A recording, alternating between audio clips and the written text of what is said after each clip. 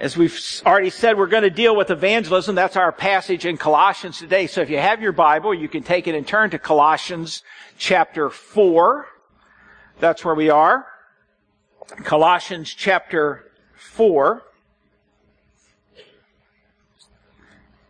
As Paul turns to this very important subject of evangelism. And so you can follow. Oh, you may also want to grab these message notes out of your celebration folder. It's got the passage that we're going to deal with, the primary passage, as well as some others, and also some spaces in there where you can write some notes if you care to do so. But here's the passage that we're looking for in our study of Colossians. Is where we find ourselves this morning, Colossians chapter 4, beginning with verse 2. Follow along. Paul says, "Devote yourselves to prayer, being watchful and thankful, and pray for us too, that God may open a door for our message, so that we may proclaim the mystery of Christ, for which I am in chains. And pray that I may proclaim it clearly as I should. And be wise in the way you act toward outsiders. Make the most of every opportunity. And let your conversation be always full of grace, seasoned with salt, so that you may know how to answer everyone." 3 points out of this passage that we want to deal with this morning. Here's the first one, is that evangelism starts with prayer, or it ends. Evangelism starts with prayer, or it ends. I believe that prayer is the most underutilized tool of evangelism. And so, evangelism starts by us just getting serious about praying for the lost people around us. Individually choosing to do that, collectively choosing to do that, as a small group deciding to do that. In fact, I've long believed that there is no more effective means of reaching lost people, of winning people into being open, than a small group that'll get serious about doing evangelism together. And it starts by praying together for lost people.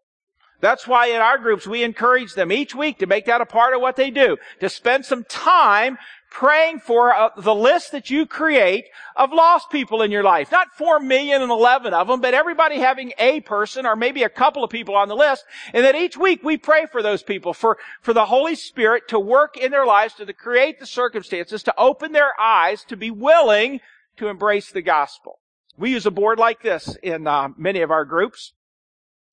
And there's nothing magic about this board. In fact, we have it broken down into levels. There's nothing magic about the levels, but it just kind of gives you an idea of seeing where people are. And it's really exciting when you see progress happening in people's life and you can kind of move them along. I'll tell you a series of stories. Again, I've seen a lot of people bow their knee to Jesus Christ as their Savior through a group choosing to work together to pray for those people and do evangelism together. So here's one set of stories that's from my life.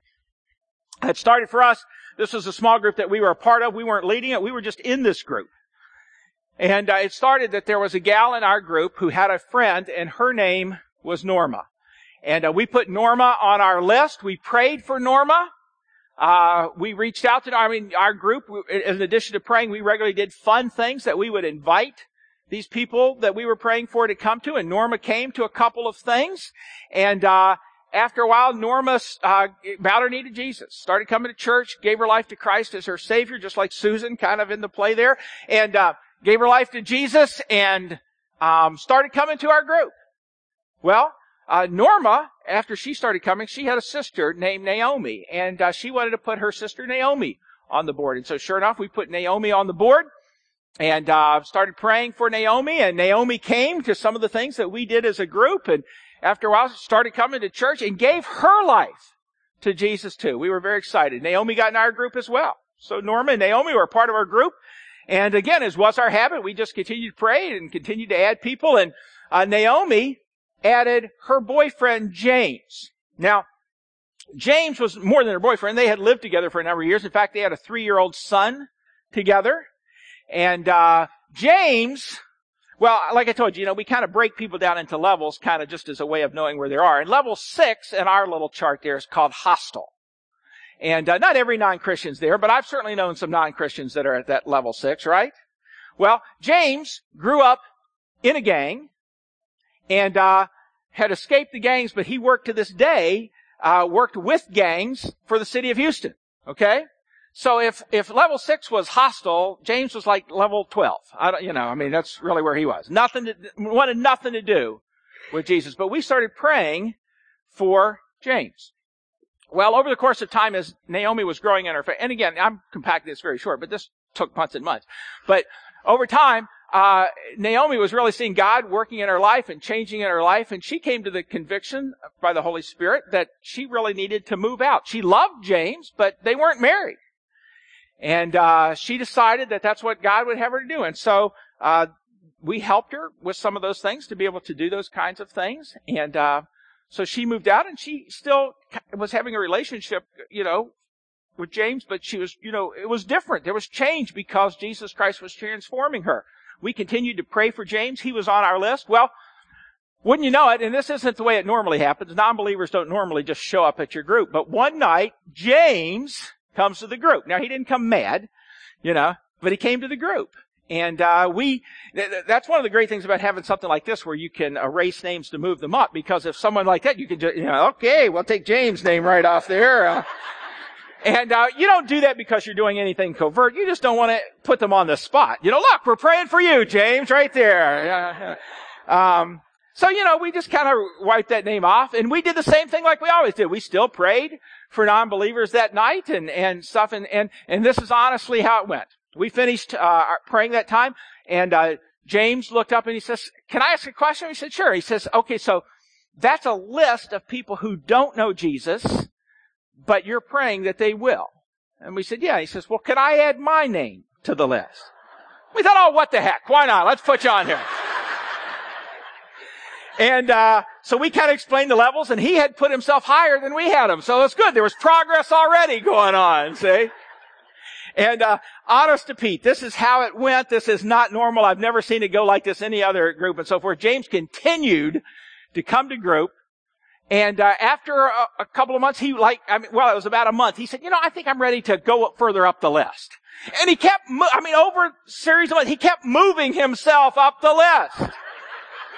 Started coming to church, and it was a very great day, the day that James bowed his knee to Jesus and received him as his Savior. And again, it didn't happen immediately, but then shortly thereafter, over time, we had the chance to marry James and Naomi. They moved back in together, and James and Naomi, over time, became great small group leaders, and to this day, they still serve in that church in Houston as small group coaches. Well, the story doesn't end there. James worked with a lady named Janet. And Janet, again, for the city of Houston, working with gangs, Janet had noticed a change in James. And so she became interested in the group because, again, by this time, our group had multiplied. Janet and I weren't in that group anymore. But my Janet and me weren't in that group anymore. But that other group had Janet on their list. They were praying for her. And they did fun things just like everybody else, and invited these people. And I remember the first thing where we had the chance to meet Janet, we had come to an event that this group was doing. Again, we were not in that group anymore, but we still had a relationship. And so we had come to this event. And I remember my wife, Janet, introducing herself for the first time to this new lady. And she said, "My name's Janet. I live with a guy who I'm not married to, and I don't want to change that." And my wife said, "Well, okay, hi, my name's Janet too." What do you say to that? It's like, okay, how about those Astros? I don't know. What do you say? So, nobody was putting any pressure on her for that or anything.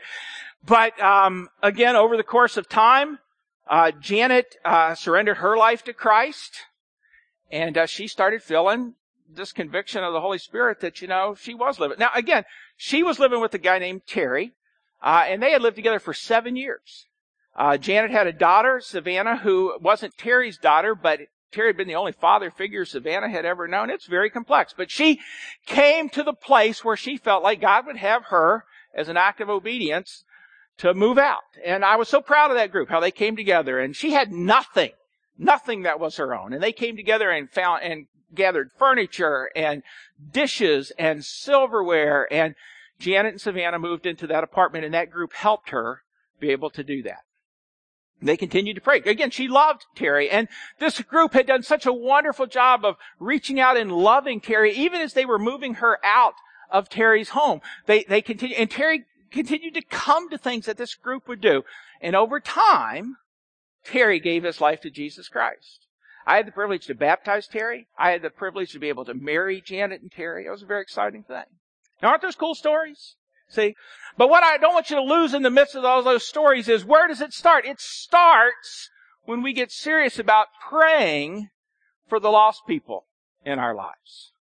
Where you think, okay, so what do we pray for? Well, let me give you a couple of things, I think, right here from this passage in Colossians. First thing is we pray for open doors and opportunities. Paul says in verse 3, and pray for us too, that God may open a door for our message. He says in verse 5, be wise in the way you act towards outsiders and make the most of every opportunity. You pray for open doors and opportunities. Because you see, here's what the problem is. Here's a key verse for you to know. 2 Corinthians chapter 4, verse 4 says this. The God of this age, little g, God of this age. Who's it talking about there? Who? Satan, the devil, the evil one, right? The God of this age has blinded the minds of unbelievers so that they cannot see the light of the gospel that displays the glory of Christ, who is the image of God.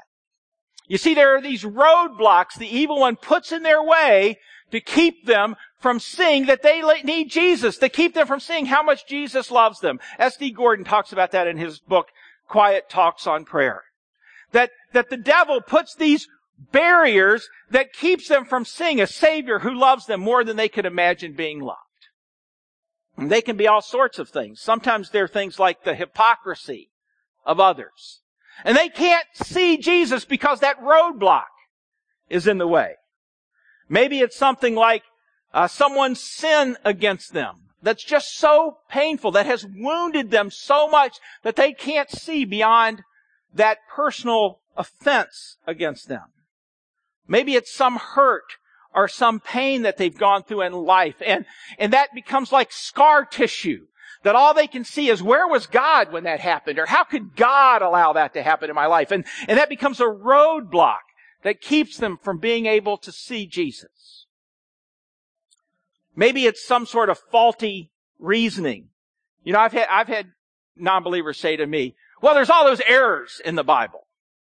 And you know what I've learned to ask when people say that is like, well, can we talk about that? Here, let's talk about them. Why don't you name some of them? And most of the time they go, well, I guess I really don't have, I don't know, but there's all those errors in the Bible. In fact, I'm amazed at the number of people that when you want to talk about those things, when you really get to them, they've never even read the Bible. But see, somewhere along the way, they've had this roadblock put in front of them that, well, there's all those errors in the Bible. Another guy I know from Houston is Ted. Ted was a NASA engineer, and Ted was an ardent atheist. And he had decided that God was a bunch of hooey, and there was no God, and the Bible is just a bunch of mumbo-jumbo. But in a moment of clarity, he admitted to himself, but you know, to be honest, I have never read the Bible. I mean, none of it. Not a word of it. And he thought, it's all a bunch of hooey anyway, but I guess I should at least be, a well-read disbeliever, atheist. And so, again, just to be consistent, he decided he was going to read the Bible just so that he could verify that it was a bunch of hooey. And he went, hooey, that's the technical term. So he didn't know. He asked people, well, I don't know. I mean, how do you read the Bible and so forth? And people told him, well, you can read so many chapters a day and read it in a year. And so he thought, I can never do this for a year. I mean, who could do that? And so he went to the Barnes and Noble and he found the smallest Bible he could find, and he opened up and he kind of did some figuring. And with that particular Bible that he had found, he found that if he read 12 pages a day, he would be able to do it in 3 months. So he set out on a journey to faithfully read 12 pages a day so that he could read through the Bible, and about a month and a half in, he got saved. Gave his life to Jesus Christ. And Ted went on to develop a program that you can buy this book from Zondervan now. It's called Through the Bible in 90 Days. You know, it just kind of takes you through. So you can read the Bible. If you'll do it disciplined, you can read it through in 90 days. And in the midst of his journey, he found out that God is who he claims to be. And there's not a bunch of errors in there. See, sometimes as Christians, we're like afraid, like, oh, what if they ask these questions? And what, as if we're like on shaky ground. Listen to me, friends. All the truth is on our side. It really is. Yes, it's true. God's word can hold its own water. See? And we don't have to be afraid of that. Spurgeon used to say, open the cage and let the lion out. See? And so, but again, it comes from being able to deal with people and to be able to pray against these roadblocks that get put in their way. So we pray for open doors and for opportunities. But not only that, here's the second thing we pray for. We pray that when given the opportunity, that we can present the gospel, this good news. That's what gospel means. Gospel just means good news. Isn't it good news that Jesus died on the cross in your place? Isn't it good news that you don't have to pay for your sin by spending eternity in hell? You can let Jesus pay for your sin for you. Isn't that good news? So you pray that when given the opportunity that you can present the gospel, this good news, clearly. That's what Paul says in verse 4. He says, pray that I may proclaim it clearly as I should. Now, my experience has been that most Christians, if someone were to come up to them and say to them, hey, can you tell me how I can have a relationship with Jesus? Or how I can know God, or however they might phrase it. Most Christians, their first prayer would be, God, just take me now. You know, they would be so scared. So let me help you a little bit with that. I'd encourage you first to just formulate your own story in a way that you can tell to other people. Okay? I think there's 3 parts to this. It's very simple. And you may want to just do this. Here's your little homework for this week. You may want to do this. And just maybe you can do it on your computer, or you can do it on, paper, whatever. But 3 parts. The first is, for about a minute's worth, tell about your life before you became a Christian. Now, I became a Christian at 7, so I don't have a whole lot, okay?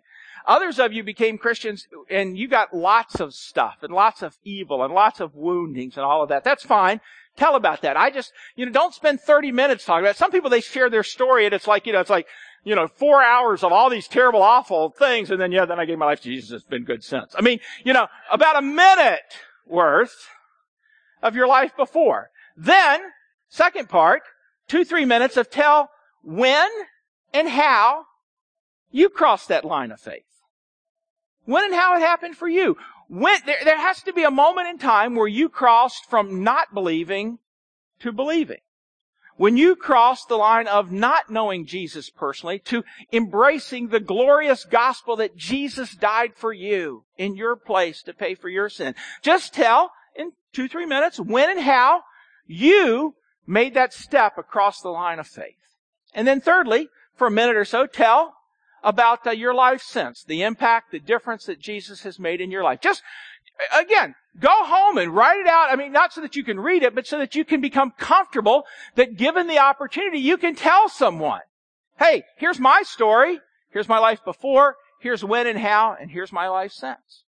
And then there's some other really good tools that you can use to help you give the gospel. We have this gospel pamphlet that we've put together around here, and there's copies out there. This is great. We presented in 8 gospel truths that just tell the gospel story, and it's got the verses that go with it. You can say to someone, here, read this, and then let's talk about it. Or you can walk through it with them and just read as much as you want or as little as you want. I mean, this is a great tool to use. I like to use what I just call the ABCs. In fact, I'm fond of saying, becoming a Christian is as easy as ABC. Here's what they are. The A is you have to admit that you're a sinner. See, here's the problem. God's holy and we aren't. No matter how good you are, no matter how well you do, you're not holy. You're never going to get to holy. That's the problem. And so So you got to know there's a problem. See, you're not open to a solution until you realize there's a problem, right? And the problem is you have to admit you're a sinner, that God is holy, you aren't. And so, because of that, here's the B, you need to believe that Jesus died in your place on the cross to pay for your sin. Jesus died on the cross for you to pay your sin. There's the solution. Jesus died for me. His payment on the cross could pay for my sin if I'll let it. And that's the C part. You need to confess Jesus as your Lord. You need to receive that. It's not enough that Jesus died. I have to receive it. I have to embrace that gospel for myself. I have to accept what Jesus did on the cross to pay for my sin. It's as easy as A, B, C. A lot of people, I like this too. I've used this with people. It's just called the Romans Road. It's just 4 passages from the book of Romans. And if you got your Bible, I'll set you up right now. You only got to remember one reference. It's Romans 3:23. That's the only one you got to remember. So if I remember that, I can turn to my Bible, and Romans 3:23 says, "For all have sinned and come short of the glory of God." See, there's the problem. I have to admit that I'm a sinner. All of us are sinners. So, in my Bible, next to Romans 3:23, I've written over in the margin 6:23. So, that after we talk about that verse, we can just turn over to 6:23. And by Romans 6:23, I'll read that. It says, "For the wages of sin is death, but the gift of God is eternal life through Jesus Christ our Lord." See, that's the problem with my sin, is it leads to death. Not only death physically, but death spiritually, eternally separated from God. There's the issue. There's the problem that begs for a solution. But in my Bible, next to Romans 6:23, I've written 5:8. So that it reminds me to turn over to Romans 5:8, where it says, "But God demonstrates His own love toward us, in that while we were still sinners, Christ died for us." That Jesus died on the cross in my place to pay for my sins. And then next to Romans 5:8 in my Bible, I've written 10 verse 9, chapter 10 verse 9, to remind me to turn over to that, where it says that if you will confess with your mouth Jesus is Lord, and believe in your heart that God raised Him from the dead, you will be saved. You have to take it for yourself. You have to confess Jesus as Lord. You have to receive His death on the cross to pay for your sins. That's another good way, and you only have to remember one reference if you mark your Bible up like that. But here's the important thing I want you to understand. It's not making a sales pitch. See, I think that's what gets us hung up. It's like, oh, I don't know the exact right words. Just like Susan in the drama, God will give you the words, but we need to be prepared to enter into that conversation with people. 1 Peter chapter 3 verse 15 says, "But in your hearts revere Christ as Lord, and always be prepared to give an answer to everyone who asks you to give the reason for the hope that you have. But do this with gentleness and respect." So we do our part. We get ready, so that given the opportunity, we can present the gospel clearly. Listen to me. It is none of our jobs to get anybody saved. That is not our jobs. But I do believe it is our responsibility to be ready when the opportunity comes, and to be praying for God to give us the opportunity. So evangelism starts with prayer, or it ends. Here's the second point, is that many of us need some outsiders in our lives. And I'm borrowing Paul's language here from verse 5, where he says, "Be wise in the way you act towards outsiders, and make the most of every opportunity." You see, we need to intentionally create potential opportunities with outsiders, with non-Christians, and not allow ourselves to be trapped within our own little Christian subculture. Listen, if we're not careful, if we're not intentional about this, it's easy for us who've been Christians for a while to wake up one day and realize we don't even know any non-Christians. So we have to work on that. I'll tell you when this really impacted me. It was several years ago, and I've told this story before. I went back to school, and part of my training was they took us to bars. And groups of like 3 or 4 of us, Christians, and they took us to bars. And our only role was to spend over that week, it was 5 nights that week, to just get in there and just talk to people. And, again, I became a Christian at 7. I didn't know a lot about going to the bars. I didn't know the same people came back to the same bar every night. I didn't know that. But over the course of that week, we would spread out and get to know people. And you know what I realized that week? Man, people need Jesus. They really do. I mean, you were just kind of finding their story and kind of building enough relationship with it to hear. And man, the good people who had bought the lies of the devil because they didn't know any better. And they'd blown through several marriages and had awful relationships with their kids, and their life was full of pain, all because they didn't know any better. People needed Jesus. Now, I knew people needed Jesus, but you know what that experience taught me? People need Jesus. See? It changed the way I lived. And listen to me, I don't have the gift of evangelism, okay? Now, it's important you understand it, because those guys get up and preach these kind of messages, and we just all go home feeling like troll spit. It's just... it's like, I'm the worst person in the world. I'm terrible. And we go through the drive-thru at Wendy's and we feel like we need to tell the person on the other end of the speaker about, that. Listen, again, it's not my job to get anybody saved, but it is my job to really care about the people around me that are lost and going to hell. To let people get close enough to me to see what an authentic Christian looks like. Not a perfect Christian. Flawed, but somebody who really does love Jesus. For us, for much of our lives, it's been, parents that our kids played sports with. And we've had the privilege over the years to see a number of those parents, again, far from all of them, but several of those parents give their life to Jesus as their Savior. But it happened because we decided to be intentional about building relationships with them. Now it tends for us to be neighbors. It might be somebody you work with or somebody that you see regularly. But here's, again, I'm not about pushing Jesus on anybody. But I am about initiating relationships with people in order to give God the place to open opportunities. And so for some of us, we need some more outsiders in our inner circles. For too long, a lot of Christians took the words to come out from among them and be separate to mean don't have anything to do with any non-Christians. But listen, the people around us have got to see more of us than just that our car pulls out of the driveway and goes to church on Sundays. We've got to let them close enough. We've got to seek out those opportunities to be intentional about building relationships with non-believers. And we got a cool church-wide opportunity this summer that Darcy's going to come and give you some facts on that right now. I can honestly say I've never ever thought about troll spit before.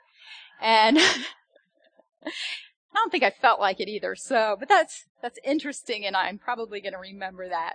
But I'm here to talk about neighborhood Bible clubs, and I feel like I kind of need to bring you along on the process of why God has led me in this direction to present it to you. And really, it's born out of a love to take the gospel outside of this building and into our neighborhoods and into our streets.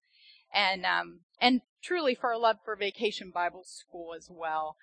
2 things about Vacation Bible School. 1, kids hear and some receive and believe in the gospel of Jesus Christ. And 2 is watching the body of believers come together and set aside everything else in their week and just go and do this and use their gifts and talents to just make Jesus known to these kids. And so that just, I don't think there's anything that's better than that, for me anyway. And so I get very excited at the prospect of that. And so it's been a hard concept to think, well, what would something other than that look like? And so I started praying, and I wrote down this prayer to share with you, and I started praying this a couple of years ago. And it goes like this. Lord, show me how to do something so big that your name would be glorified. that the light of Jesus would shine in us as a body of believers, and that no one person could receive the credit, or not even a group of people, but only you. And, I think from hearing the gospel and truly understanding it to a greater level and depth, and God just drawing me nearer to himself, and I've got to believe that you guys have had the same experience, that you are just growing in the knowledge of that great love and that great sacrifice that Christ died for us. And I just have that desire to go and tell people, go and tell people that are lost about that, and just say, you know what you're missing? And so as that has grown inside me, so has a desire to do something bigger for God. And so neighborhood Bible clubs is an opportunity to take the gospel to our neighborhoods, to our streets, and share Christ with children in our neighborhoods. And I envision families with young kids doing this, maybe small groups that have the gifts and talents to go and the desire to do that. And I'm going to tell you a little bit of the nuts and bolts about it so you can decide if this is something that God might have you do. So having a neighborhood Bible club, or I'm going to call it NBC, involves holding a 5-day, Monday through Friday, mini vacation Bible school in your front yard, or your driveway, or your garage, or your backyard, or your basement, wherever you can vision having kids come and hear the gospel. And that would be being a host. And we also would need teachers. And the host is not the teacher, because that's just too much for a person to do. The teacher would be either recruited by you or us. And I'll tell you who us is in a little bit. Also consists of a prayer partner. Just start praying right now. We're going to ask prayer partners to start praying immediately for those people that want to have clubs. And we do have people, praise the Lord, that have already shared that with us. And we have teachers that are going, I'll teach. I had so many people out there first hour just saying, I'll do this, I'll do that. And it's just like, thank you, Jesus. So, I want to go shine for Jesus, and I hope you do too. The daily schedule would look like this. It would include a clear gospel message, and there will be training on how to give that gospel message. There'll be a Bible lesson along with the gospel presentation, and there'll be games and memory verse, upbeat music with motions, and a craft activity. The time frame is 1 hour and 15 minutes, and it can be held either in the morning or the evening. The afternoon's okay too, but just from the research I've done, the morning and the evening has the best turnouts. And I already told you what the club would consist of. So let me tell you a little bit about the support for you. I call these people the dream team of the NBC leadership, because only God could bring these people together, and you would have a lot of support. You would be giving basically all of the materials except for maybe crafts and games, but to teach. And between the teacher and the host, those would be provided for you. And we'll have a coach for every area. So all the areas that I mentioned, host, teacher, prayer, music, games, will have their own specific coach. And those coaches are Fran Flowers, Emily Gifford, I'm going to look at my notes, make sure I don't forget anybody, Janet Firebaugh, Brett Starr, Sharon Rogers, and Pat Hayes. So as you can see, you would have a lot of help and support. So there's 2 things today I'm asking you to do. And I'm asking, number 1, for all of you to pray. If you would all pray and ask the Lord to use us to carry the light of Jesus to shine in dark places. And to pray for neighborhood Bible clubs. Envision people in your neighborhoods. I'm here in Gahanna, and, we have people from Whitehall and New Albany and Blackwick, Westerville, Dublin, Hilliard. Pray for your community and the lost neighbors that you have, and that their children and their siblings of those kids and the parents, the entire families would come to know Jesus as Lord and Savior. And I know that's a great big prayer, but our God is a great big God, and He's big enough. Second thing, I'm asking some of you. I know this is not for everybody, but I do believe it is for some of you. And whether it be your family or your small group, I'd ask you to consider prayerfully thinking about being a host. And I have put together this handbook, which is a little different from this brochure. The brochure in your worship folder gives you some general information and answers some questions. But this host handbook really tells you all about Bible clubs. And it's going to be out here at the neighborhood Bible club kiosk, and I'll be out there too to answer any questions. And it was funny, the first hour people came up and they're looking at me, and I was talking to somebody else, and they're kind of like, if I take one, does that make me commit? No. There's plenty. Don't be afraid. Take one. It's just paper. You can read all about it. And I just thank you. I appreciate it.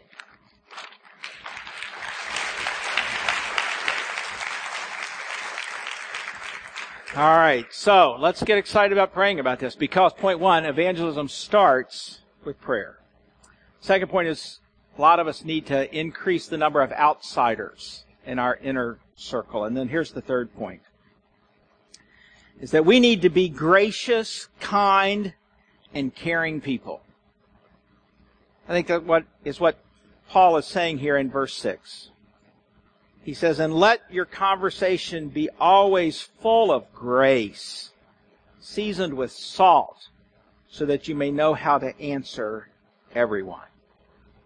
We need to be gracious, kind, and caring people, because, a lot of times Christians aren't.